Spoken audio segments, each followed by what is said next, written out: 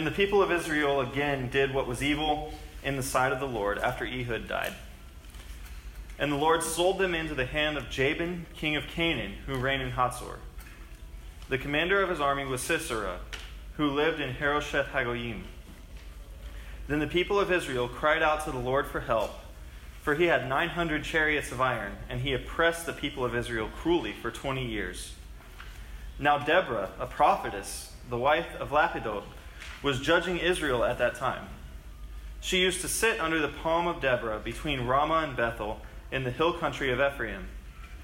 And the people of Israel came up to her for judgment. She sent and summoned Barak, the son of Abinoam, from Kadesh Naphtali, and said to him, "Has not the Lord, the God of Israel, commanded you, go, gather your men at Mount Tabor, taking 10,000 from the people of Naphtali and the people of Zebulun? And I will draw out Sisera, the general of Jabin's army, to meet you by the river Kishon, with his chariots and his troops, and I will give him into your hand."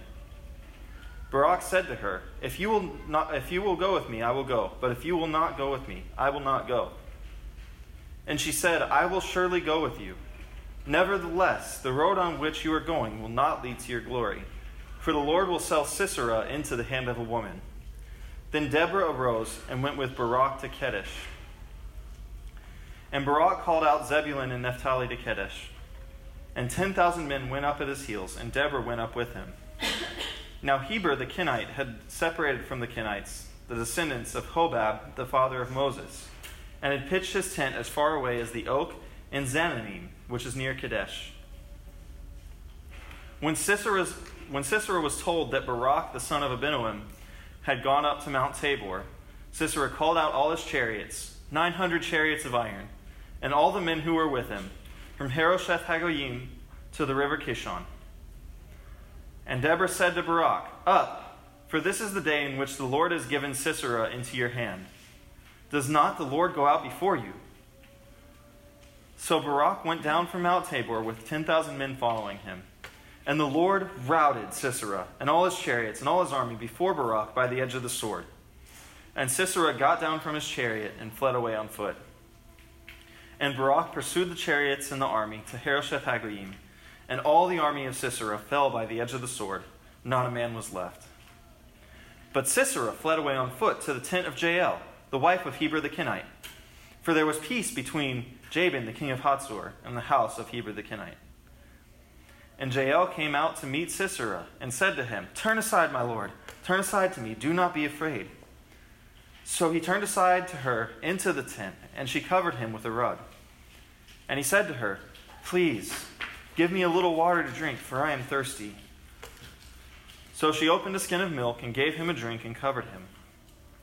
And he said to her, "Stand at the opening of the tent, and if any man comes to you and asks you, 'Is anyone here?' say no." But Jael, the wife of Heber, took a tent peg and took a hammer in her hand. Then she softly went to him and drove the tent peg into his temple until it went down into the ground while he was lying fast asleep from weariness. So he died. And behold, as Barak was pursuing Sisera, Jael went out to meet him and said to him, "Come, I will show you the man whom you are seeking." So he went into her tent, and there lay Sisera dead with the tent peg in his temple. So on that day, God subdued Jabin, the king of Canaan, before the people of Israel. And the hand of the people of Israel pressed harder and harder against Jabin, the king of Canaan, until they destroyed Jabin, the king of Canaan. Grass withers and the flower fades, but the word of our God will stand forever. Let's pray. Heavenly Father, we thank you for this morning where we can gather together as your people to hear your word and to worship you. Lord, I pray that you would be with us this morning as we hear your word. Help us to honor you with our thoughts and with our actions. Lord, may the words of my mouth and the meditations of our hearts be pleasing in your sight. In Jesus' name, amen. So this is a pretty intense story from the Old Testament. It has a lot to say to us, though. And if you notice in it, it's got this kind of idea of these people who come and deliver Israel. In our culture of today, we have a real fascination with superheroes. we live in the age of the Marvel Cinematic Universe. Right? This, just to show you how fascinated people are, I did a little bit of research on how long the Marvel Cinematic Universe has been around. It's been around for 10 years now, since 2008 is when it launched. And it's spawned 20 movies in that time. All of them box office smashes, and it's got another 12 in production. That just tells you something about how our culture feels about superheroes. There's another movie that came out this year, The Incredibles 2. It's an animated superhero movie, and it was released 14 years after the original movie came out. Earlier this week, that sequel broke the record for the highest grossing animated movie of all time in North America, crossing the 500 million mark. Now, it still has a ways to go to beat Frozen worldwide, right? Everyone loves Frozen all around the world. But even that features this ice princess who has these powers that kind of resemble a superhero. This isn't just a temporary fad. Superheroes have captured the love of people around the world for years and years. In fact, April 18th, earlier this year, was the 80th anniversary of Superman, of his debut in the comic books. And even beyond Superman, even beyond just this last few generations here in America, the story of people accomplishing heroic feats goes back really as long as humans have been telling stories. The ancients wrote of people like Hercules and Achilles, these men who possessed great power and accomplished great heroic feats. So, from Hercules all the way to the Avengers, these heroes, they usually have a few things in common. One, they tend to defeat the forces of evil. Two, they keep people safe from danger. So they're deliverers. They deliver people from all kinds of evil that would seek to do them harm. So when people are in a city and there's a hero there, they can rest assured that when danger comes, that hero will come and keep them safe. In the book of Judges, where our story comes from this morning, we see Israel in the constant need of a hero.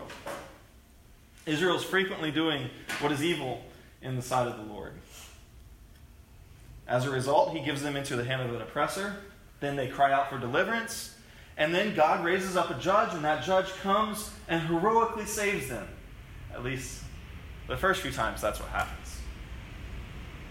As the book of Judges progresses, we see that these heroic judges become less and less heroic.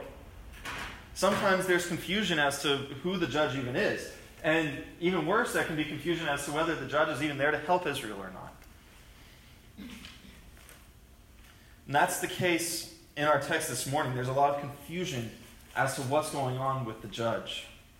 So in light of this, I've structured this sermon into 3 points, which you'll see there on the insert, to help us look at this text to see what it teaches us.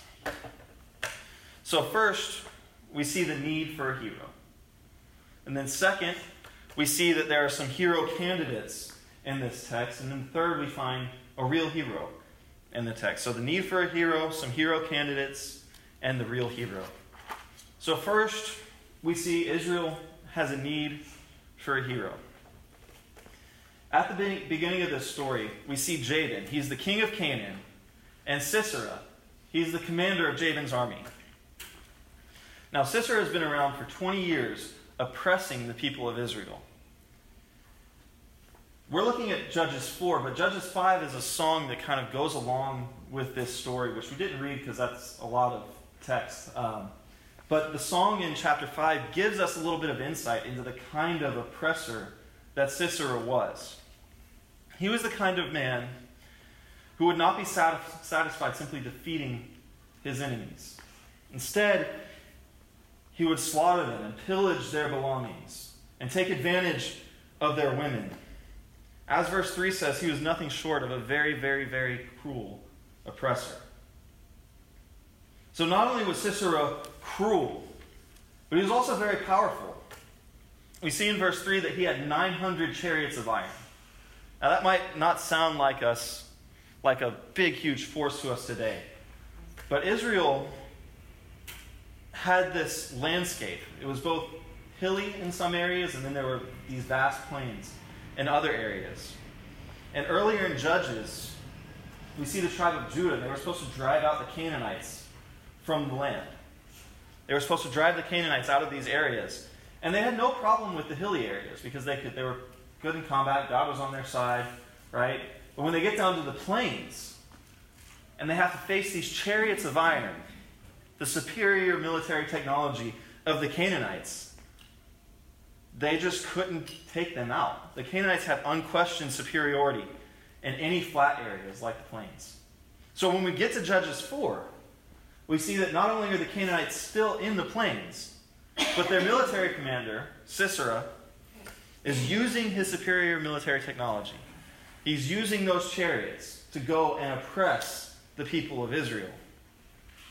These chariots were not exactly like what we would think of as tanks, but they were pretty close. They were killing machines. They were fast-moving, and foot soldiers would have just been completely overwhelmed by them.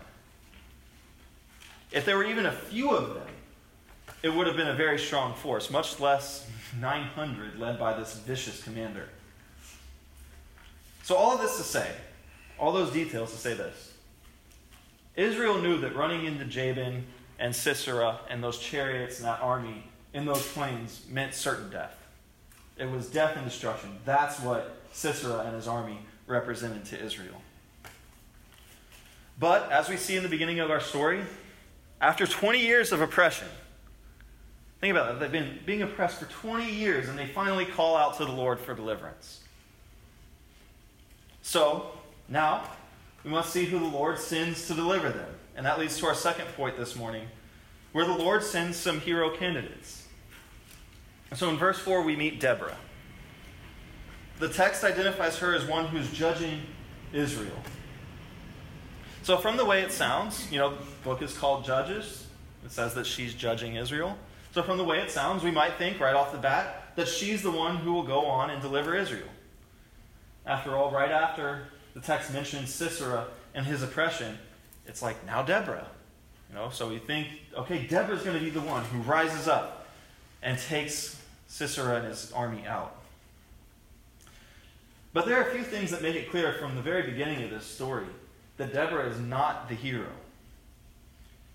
In the earlier stories of the Judges, Othniel and Ehud, who come right before Deborah, the text says, "And the Lord raised up a deliverer," and then goes on to describe Ehud and Othniel.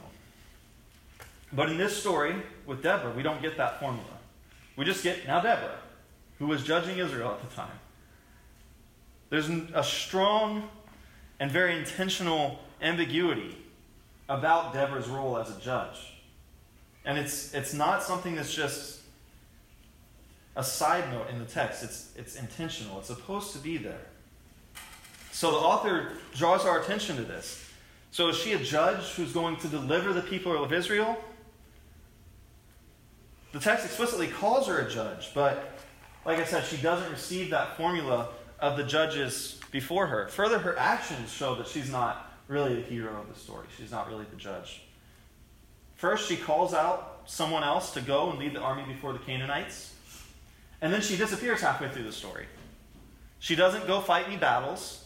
She just goes and tells Barak, "Look, the Lord's before you." And then Barak goes and does everything. You don't hear from Deborah again. Even more than this, later in Scripture, Barak is the one who gets mentioned as kind of the hero, as the one who delivered Israel from these people. Not Deborah. But then we look at this at the same time. She's clearly involved in the overall deliverance of Israel. She's a prophet. She guides Barak. She even shows a measure of authority over him when she rebukes him as a prophetess. And there's even more ambiguity around Deborah's role. One of the things you might mention is, or you might notice at the very beginning of the text, is it stresses Deborah's femininity. It heaps word after word behind one another. It says Deborah. Okay, so Deborah's a feminine name. Then it goes a prophetess, the wife of Lapidoth. And then in Hebrew, we don't really see this in English because it's not proper grammar, but it adds another feminine definite article right after that. So it basically reads Deborah, a prophetess, the wife of Lapidoth. She was judging Israel at the time. So it's really saying, okay, we recognize this judge is a woman. Now, much has been made about this in broader circles, about Deborah being in a leadership position in Israel as a woman, and this was pretty much unheard of in Israel and the surrounding nations at the time. Now, it goes beyond the scope of the sermon to deal with these things at length, but suffice it to say, without getting into any of those other issues, the text is really emphasizing her womanhood here to show that this is a peculiar, unexpected thing at this point in Israel's history. And that's something that this passage does frequently. It takes the kind of social norms, the expected things that Israel and the nations around them would have expected to happen. And it just takes them and flips them on their head. And that's part of the story. It does it here with Deborah, and it does it with characters later on, and we'll see that as we go. But we see this example here, Deborah, the woman, the one who, by all conventions of the day, would have been very strange for her to be in a leadership position. She goes and she rebukes this military leader, Barak. And he won't even go out to battle unless she goes with him. And yet, as we see the story going on, we do see Deborah's not the one who does the delivering. So she is not the hero of this story, though she clearly has an important role. All right, so if Deborah isn't the hero, what about Barak? He's the next figure we come and see. As the story goes, we find out that he goes out, he defeats Sisera's army. It's swift, decisive, almost complete. But Sisera, the vicious commander, who everyone has been oppressed by, he gets away from Barak. And it's interesting that Deborah told him this would happen. Right? When Deborah summons Barak, she tells him that God goes out before him and that God will deliver Sisera and his army into the hands of Barak. And given Deborah's status as this prophetess, given God's track record in Israel, there really shouldn't have been any hesitation on Barak's part here.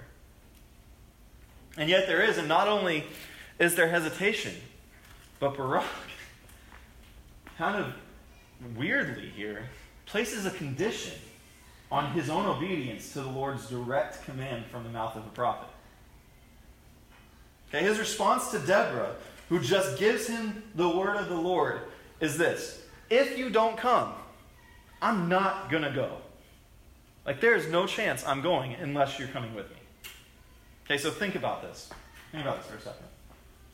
The sovereign Lord of heaven and earth comes to you, and he says, go do this, and I promise you I will give everything necessary to you to carry it out. And I will deliver your enemies into your hands, and there won't be any question. And on top of that, just for doing this, you will get a great reward. You will get great honor. And Barak's response to God is, I'm not sure that I believe you. I'm going to need another sign for this, because this sounds a little crazy to me, and I need another sign. So this prophet that you said this to, she needs to come with me. And when we look at this story, it seems a bit ridiculous to us. We can picture ourselves in this situation, right? We're like, okay, prophet of God, we know what God's done in Israel. Of course we would go, right? It's easy to sit here and judge Barak and see him as not as faithful as he should have been. But how often do we do the same thing that Barak did? Okay, now you might be saying, okay, Jared, I don't have a prophet sitting here and speaking God's words to me. Right? Someone's not coming into my house, or I'm not meeting with someone and they're saying, okay, you're supposed to do this and then God will take care of you, right? We don't have someone doing that. And that might be the case, but you do have the Word of God. You have the written Word of God in Scripture, and that tells you what to do. How often do we find ourselves in a place where we know what God says on something? We know what God says on some issue. We know what God says on some sin. And yet, instead of just doing what we're supposed to do, instead of following Scripture, being obedient, we end up doing some kind of bargaining with God. I remember when I was a teenager, and I would be tempted, and I would go, God, if you would just send me a sign, I wouldn't do this. Right? He would just, and even with positive things, I would go, God, I have this friend, and, they need some help. And, I'm kind of at home, and I don't have anything else going on, but I need you to just send me a sign so that I know that that's the right thing to do. Right? How many times do we face some temptation? Or we know that there's something that we should do, that Scripture commands us to do. And instead of just doing it, because God's Word has told us to do so, like I said, we do some kind of bargaining, or we ask God for some extra sign of confirmation when we already know what His Word said.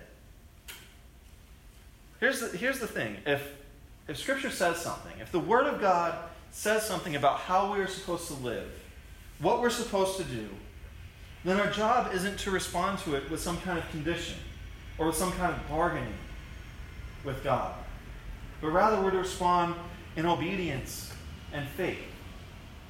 So while we look at Barak here and we go, okay, that's kind of silly that he didn't listen to God's direct word from the prophet, we do the same thing all the time. But I will say this.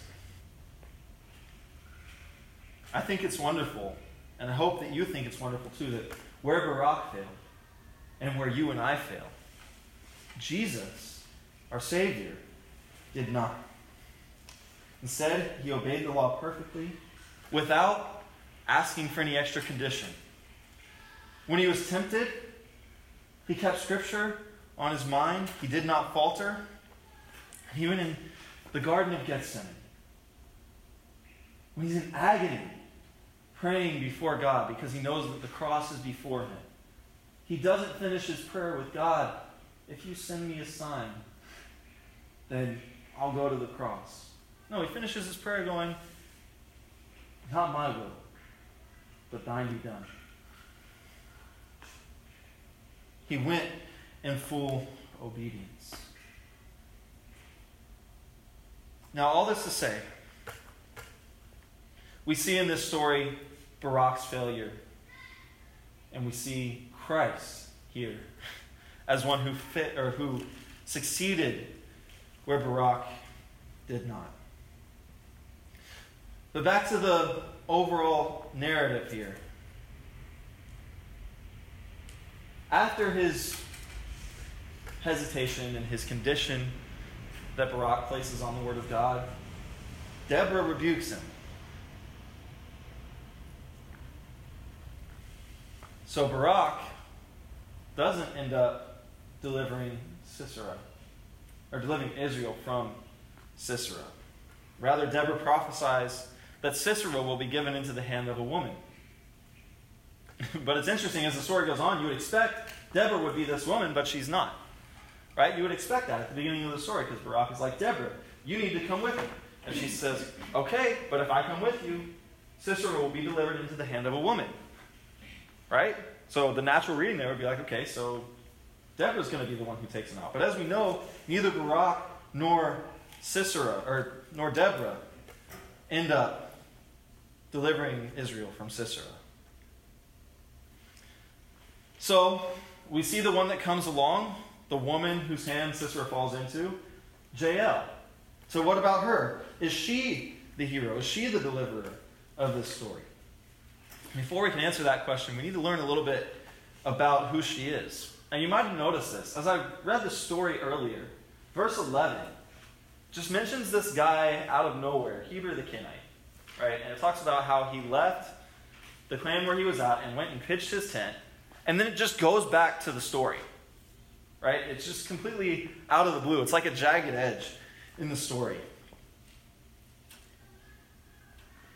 And after this verse, we only see Heber pop back up one more time in verse 17, where he's mentioned as the husband of Jael.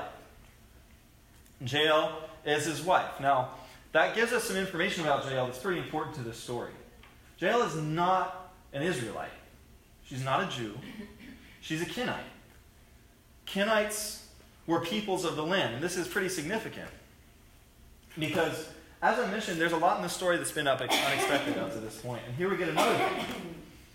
Because the one who delivers Israel from Sisera is not even a Jew.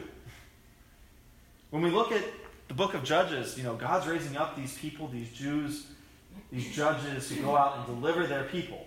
And yet here, the one who takes out the oppressor is not even of Israel. And even more unexpectedly, the reason that Sisera is comfortable entering Jael's tent, right? It's kind of strange to us as we think this military commander, he's running away from battle. And this woman on the side of the road is just like, come into my tent and I'll take care of you. Right? That seems a little odd. But there's a reason Sisera went to Jael's tent. And that's because the text mentions that there's peace between Heber and Jabin. Jabin is Sisera's boss. Right? So the term indicates that there's this kind of formal peace treaty between the two. And even in verse 12, the text implies that Heber is the one who tips off Sisera to the fact that Barak is going out and bringing his army. So when Sisera flees to Jael's tent, he has every reason to see her as an ally. They have a peace treaty. Her husband is the one that tipped him off to this battle that he just went to and that he's now escaping from. So when he goes to her tent, he thinks all is well. He thinks he's fine. So when Jael takes him out, that's a pretty significant twist in the story. Sisera surely didn't see it coming. And it's interesting because the text never really comments on Jael's motive for any of this. It doesn't say because she was, wanting to be faithful to the God of Israel. It just describes what she did. It doesn't give any explanation for why she betrayed this peace treaty.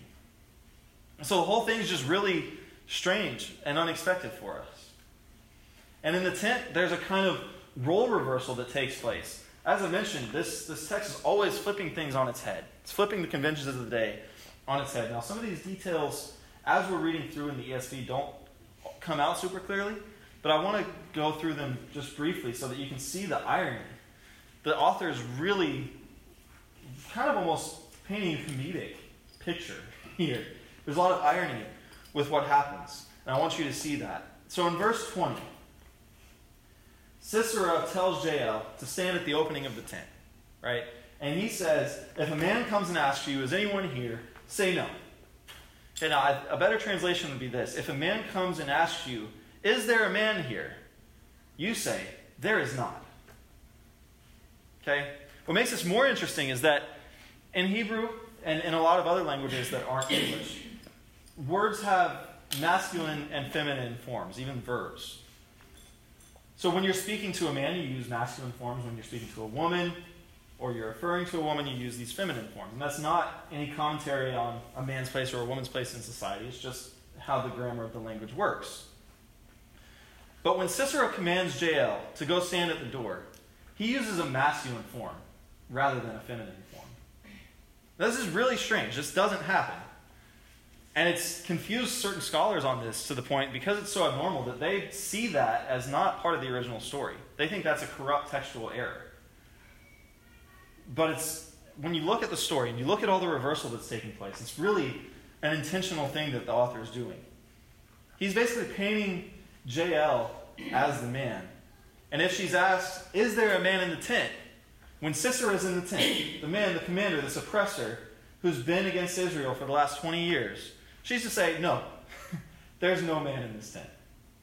Okay, so if Jael's the man, and she's standing outside the tent, and there's no man in the tent, what does that make Sisera? There's some other imagery here. It's not necessarily painting Sisera as a woman. In a lot of ways, it's kind of painting him as a child, right? When he asks for water, Jael gives him milk. Okay? And there's another clue here that's pretty interesting, because when he says there is no man here, it's not just saying, okay, he's a child, whatever. She doesn't even go stand outside of the tent, right? Before she goes and does that, what does she do? She goes slowly and drives a tent peg through his head. So basically, there's this one commentator who said Sisera's unwittingly authorized his own destruction, becoming a nobody himself, by telling Jael to say that there is no one in the tent.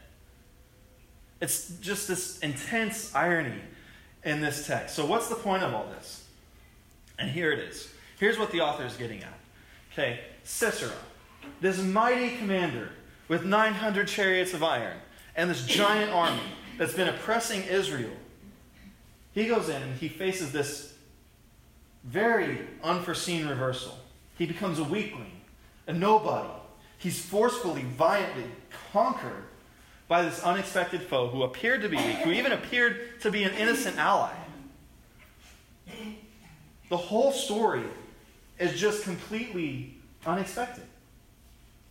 Just as it was unexpected for Deborah to lead, summon, and rebuke Barak, so it's unexpected for Jael, this foreign woman, to be the one who defeats this mighty commander who had oppressed Israel for 20 years. So as Deborah prophesied earlier, here it comes true. Barak does not kill Sisera, but the Lord sells him into the hand of a woman. But as I mentioned, even this woman is unexpected. You'd expect Deborah to be that woman, but it's not. It's Jael, it's this foreigner who has no motive. And yet she takes out Israel's oppressor. So, we've gone through kind of the three main characters in the story. We have our hero candidates, kind of like a game show, you know. All right, which one is it? Who are you going to pick? Who's the hero? We have Deborah. She's the judge. She shows authority over a male military commander. And then she just disappears. She never actually fights anyone. She never delivers anyone. And then we have Barak. He goes out. He destroys a mighty army. Scripture remembers him later on as a deliverer, but he shows himself to be faithless to God when he calls him. And he never actually gets the man who's been oppressing Israel the whole time. And then we have Jael. She's the one that actually kills the oppressor. But she has seemingly no motive. She's never called a deliverer or a judge in the text. And there's some moral questions. Even though Scripture doesn't really answer those. But, we think about this. She brutally murdered an ally with no motive. And it's just kind of strange. Now, there are two things I should mention before we get to answering this question of who the hero is. First, this story is a really good example of why we shouldn't look at the Old Testament and simply try to get moral lessons out of it and see the people in the Old Testament as all great characters that we're supposed to emulate. Right? The author's point in this story is not to say to you, be like Deborah, be like Barak, be like Jael. That's not what he's doing. None of these characters are meant to be moral examples to us. And second, none of these characters really stand out as the hero of the story. Right? Each one has an important role to play. But each one's also dependent on the other two. Right? Were it not for Deborah summoning Barak and going with him, he would have never gone out into battle. Were it not for Barak actually going out and defeating the army, no one really would have been delivered. And were it not for Jael taking out Sisera, no one would have got him. He would have just escaped back to Jabin and more than likely come back as an oppressor again with another army. But the text does give us some clear clues as to who the real hero in the story is. If you look at verse 14, it's the key. Okay, Deborah and Barak are standing on Mount Tabor, looking out over the battlefield. And Deborah says to Barak, "Does not the Lord go out before you?" And this brings us to the third point. The real hero in this story is not Deborah, it's not Barak, it's not Jael, but it's God himself. I mentioned this song in chapter 5 a few times. And it does some things that help us see God as the sovereign judge, hero, deliverer of Israel the whole time. It peels back the curtain so that we can see behind the scenes as to what God is doing. If you notice in chapter 4, it never really explains how Barak defeated those 900 chariots of iron. It makes this big, huge deal out of the strength of Sisera's army. And then it makes it sound like Barak just runs down with his foot soldiers and just destroys them all somehow. Right? It never actually gives us any indication of how he does this. But in chapter 5, there are two verses in particular that give us some hints about how this happened. In verse 4 of chapter 5, it says, "Lord, when you went out from Seir, when you marched from the region of Edom, the earth trembled and the heavens dropped. Yes, the clouds dropped water. Then in verse 21, it says, the torrent Kishon, remember that's the river there. The torrent Kishon swept them away. The ancient torrent, the torrent Kishon, marched on my soul with might. Okay, so the plains they were battling in had this river, the Kishon. There, it was running through the plains, and in the rainy season, it normally would have made the ground a bit marshy there. Right? Now, the fact that Sisera, when he sees them going out, and he takes his chariots, that shows there really is an indication of there being rain. Because if Sisera goes out with chariots in a marshy ground, they're just not going to go anywhere, right? They're just going to be stuck. Okay? So it indicates that this isn't a rainy season normally. Okay, it's dry. Sisera goes out and he expects to just wipe the floor with Barak and his army. But once he goes out, the Lord sends this torrential downpour. It overflows the river. It basically immobilizes Sisera's chariots. So this is why in verse 14, when Barak and Deborah are standing on Mount Tabor, Deborah says to Barak, does not the Lord go out before you? They see this storm getting ready to come. Then in verse 15, notice who it says routed Sisera and his chariots and his army. It doesn't say that Barak is the one that did this. It says the Lord routed Sisera and all his chariots and all his army before Barak by the edge of the sword. So the Lord sovereignly works through this storm to immobilize Sisera's chariots, to give Barak and his army the ability to take out the enemy. And there's something else interesting about this particular method that the Lord used to do this. Okay, he sent this thunderstorm, this major downpour. And it shows the Lord's superiority over Sisera, who's a Canaanite, and over his Canaanite army. But it also shows his superiority over the Canaanite god Baal. Okay, Israel, throughout her history, we see this time and time again. Israel is always constantly tempted to worship Baal, to build idols and altars to Baal. Just over and over again. But here, we see Baal, who was the god of thunder and the god of rain. And we see that the Lord brings this mighty thunderstorm to defeat Canaan, who Baal is supposedly supposed to be watching over as their god. So he uses the exact thing that they thought, Baal would hold off these things because he's the god of these things. And yet God brings this storm, shatters the Canaanite army, and shows Baal's utter powerlessness before Israel. Okay, this isn't just to say, okay, God is cooler than Baal. This is to say God is showing here. He knows this temptation Israel has. So in his defeating the Canaanites in this way, it's a warning to Israel, in a way. Saying, do not go after that. Do not go after the Canaanites. Do not go after their gods. And yet we see them fail at this later as Scripture goes on. So we see God sending this storm to defeat Canaan. We see him as the hero here.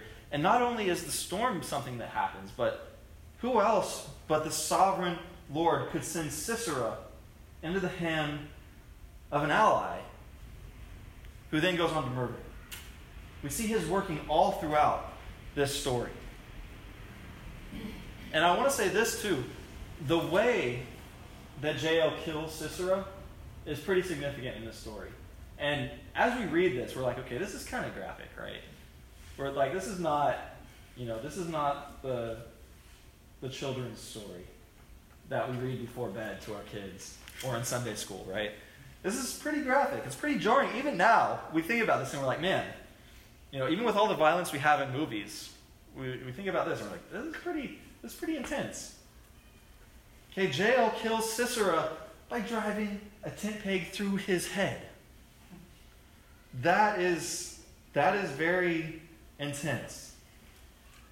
But there's a reason why the author describes it this way. Okay, as I mentioned earlier, Sisera represents death for all the Israelites. He's an absolute oppressor. And yet, Jael the storm, everything about the story, about his death, is just unexpected. Jael's an ally. By all appearances, she appears to be weak. She's a non-threat.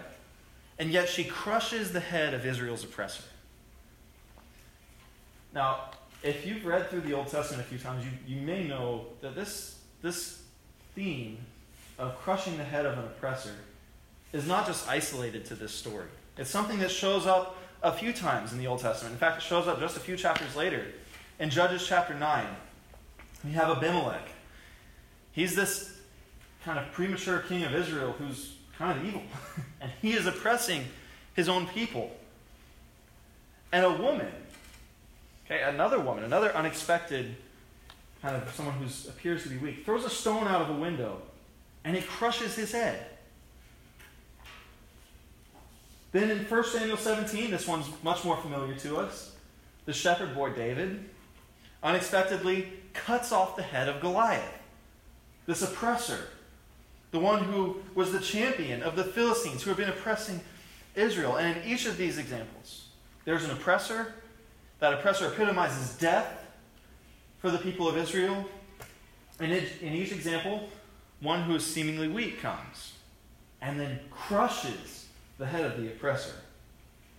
The expectation is that the oppressor would crush the one who is weak, but that's not how it goes down. And this repeating theme is no mistake. We look back all the way to Genesis chapter 3, verse 15. There's an announcement that the Messiah will come and that he will crush the head of Satan. Stories like this, like Jael crushing the head of Sisera, the woman crushing the head of Abimelech, David cutting off the head of Goliath. These are real stories. They really happen in Israel's history, but they're sovereignly orchestrated by God to point Israel to the one who is to come, the one who will come and ultimately crush the head of Satan, who is the ultimate oppressor, the ultimate enemy of the people of God. So these stories tell us something about the Messiah who is to come. Those who crush the head of the oppressors are seemingly weak, and they do things that you wouldn't expect. And in the same way, Christ becomes man. He comes as a baby in a manger. He's described as the lamb who is to be slain. And yet at the cross, he crushes the head of Satan. He delivers us from the oppression of sin and death. So ultimately, these things happen in Israel's history so they would see God's sovereign deliverance. So they would see the Messiah. It's interesting, there's a detail in the story that kind of points us to this. God goes out before Barak and Deborah. He brings in this unexpected deliverer, Jael. She crushes the head of the oppressor. And then we get this detail at the end of the story that Barak goes into Jael's tent, and there he sees Sisera dead, lying dead, okay? So you get this weird detail of Barak going and seeing this happen. But then in Hebrews 11, right, later in Scripture, this chapter is about this great cloud of witnesses.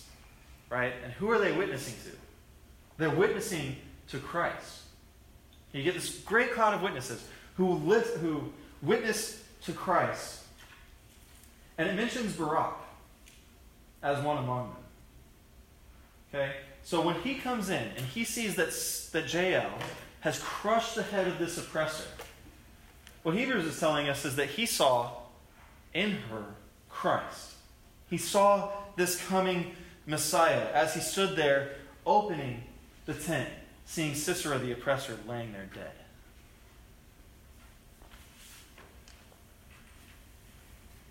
So now the things that these stories were pointing to have happened. Christ has come. He has delivered us from sin and death. He's fully obeyed the covenant that Israel could never obey on our behalf and on their behalf. And this is the main thing I want to get across today. Okay, if from the story you learn nothing else, if this is the only thing you get, this is the main point. Okay, because Christ has gone out before us. He's delivered us from sin and death. We ought to rest in his finished work. Okay, we see this in our story. He is the real hero. Jael crushed the oppressor. And just as she did that, so Christ has conquered sin and death on the cross, crushed the head of Satan. He will return in judgment to defeat sin, death, Satan, once and for all. Give them the final blow as the King of Kings and Lord of Lords.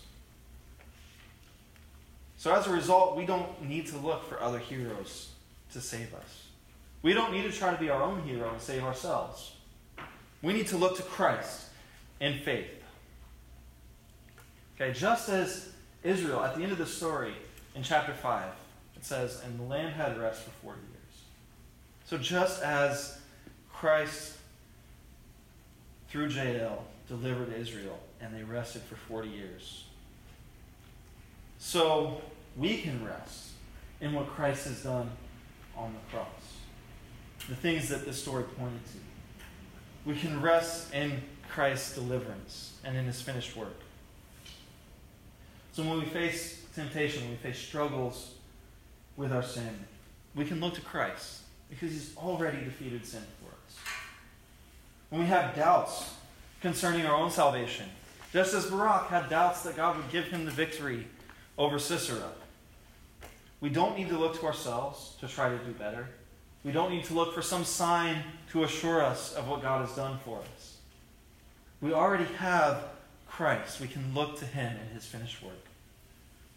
As Hebrews chapter 2, verses 14 and 15 says, Christ took on flesh and blood so that through death he might destroy the one who has the power of death, that is, the devil, and deliver all those who through fear of death were subject to lifelong slavery.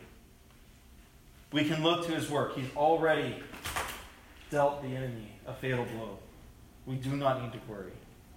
As Hebrews 12 says, in Christ we've received a kingdom that cannot be shaken. So in conclusion, I'll leave you with this question. Who are you looking to in your life when things go wrong, even when things are going well? But when you're struggling with doubt, when you're struggling with sin, when you're struggling with assurance, who are you looking to? Are you looking to yourself, like Barak, looking at his own insecurities rather than God's promises? Or are you looking to the one who crushed the head of the oppressor? The one who has already defeated sin and death. The one whom Jael pointed to when she crushed the head of Sisera.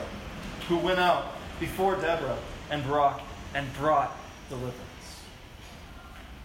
Let us look to Christ in faith and rest in the work that he has done. Let's pray. Heavenly Father, we come before you this morning, Lord, in awe at your word. We thank you for the story that happened in Israel's history that points us to our Messiah. Lord, and we thank you for Christ. We thank you for what he's done. We thank you that he dealt Satan a fatal blow on the cross, that he's defeated sin and death on our behalf. And Lord, we pray that we might honor you, that we might live lives that show gratitude for what's happened on our behalf, Lord. In Jesus' name we pray. Amen.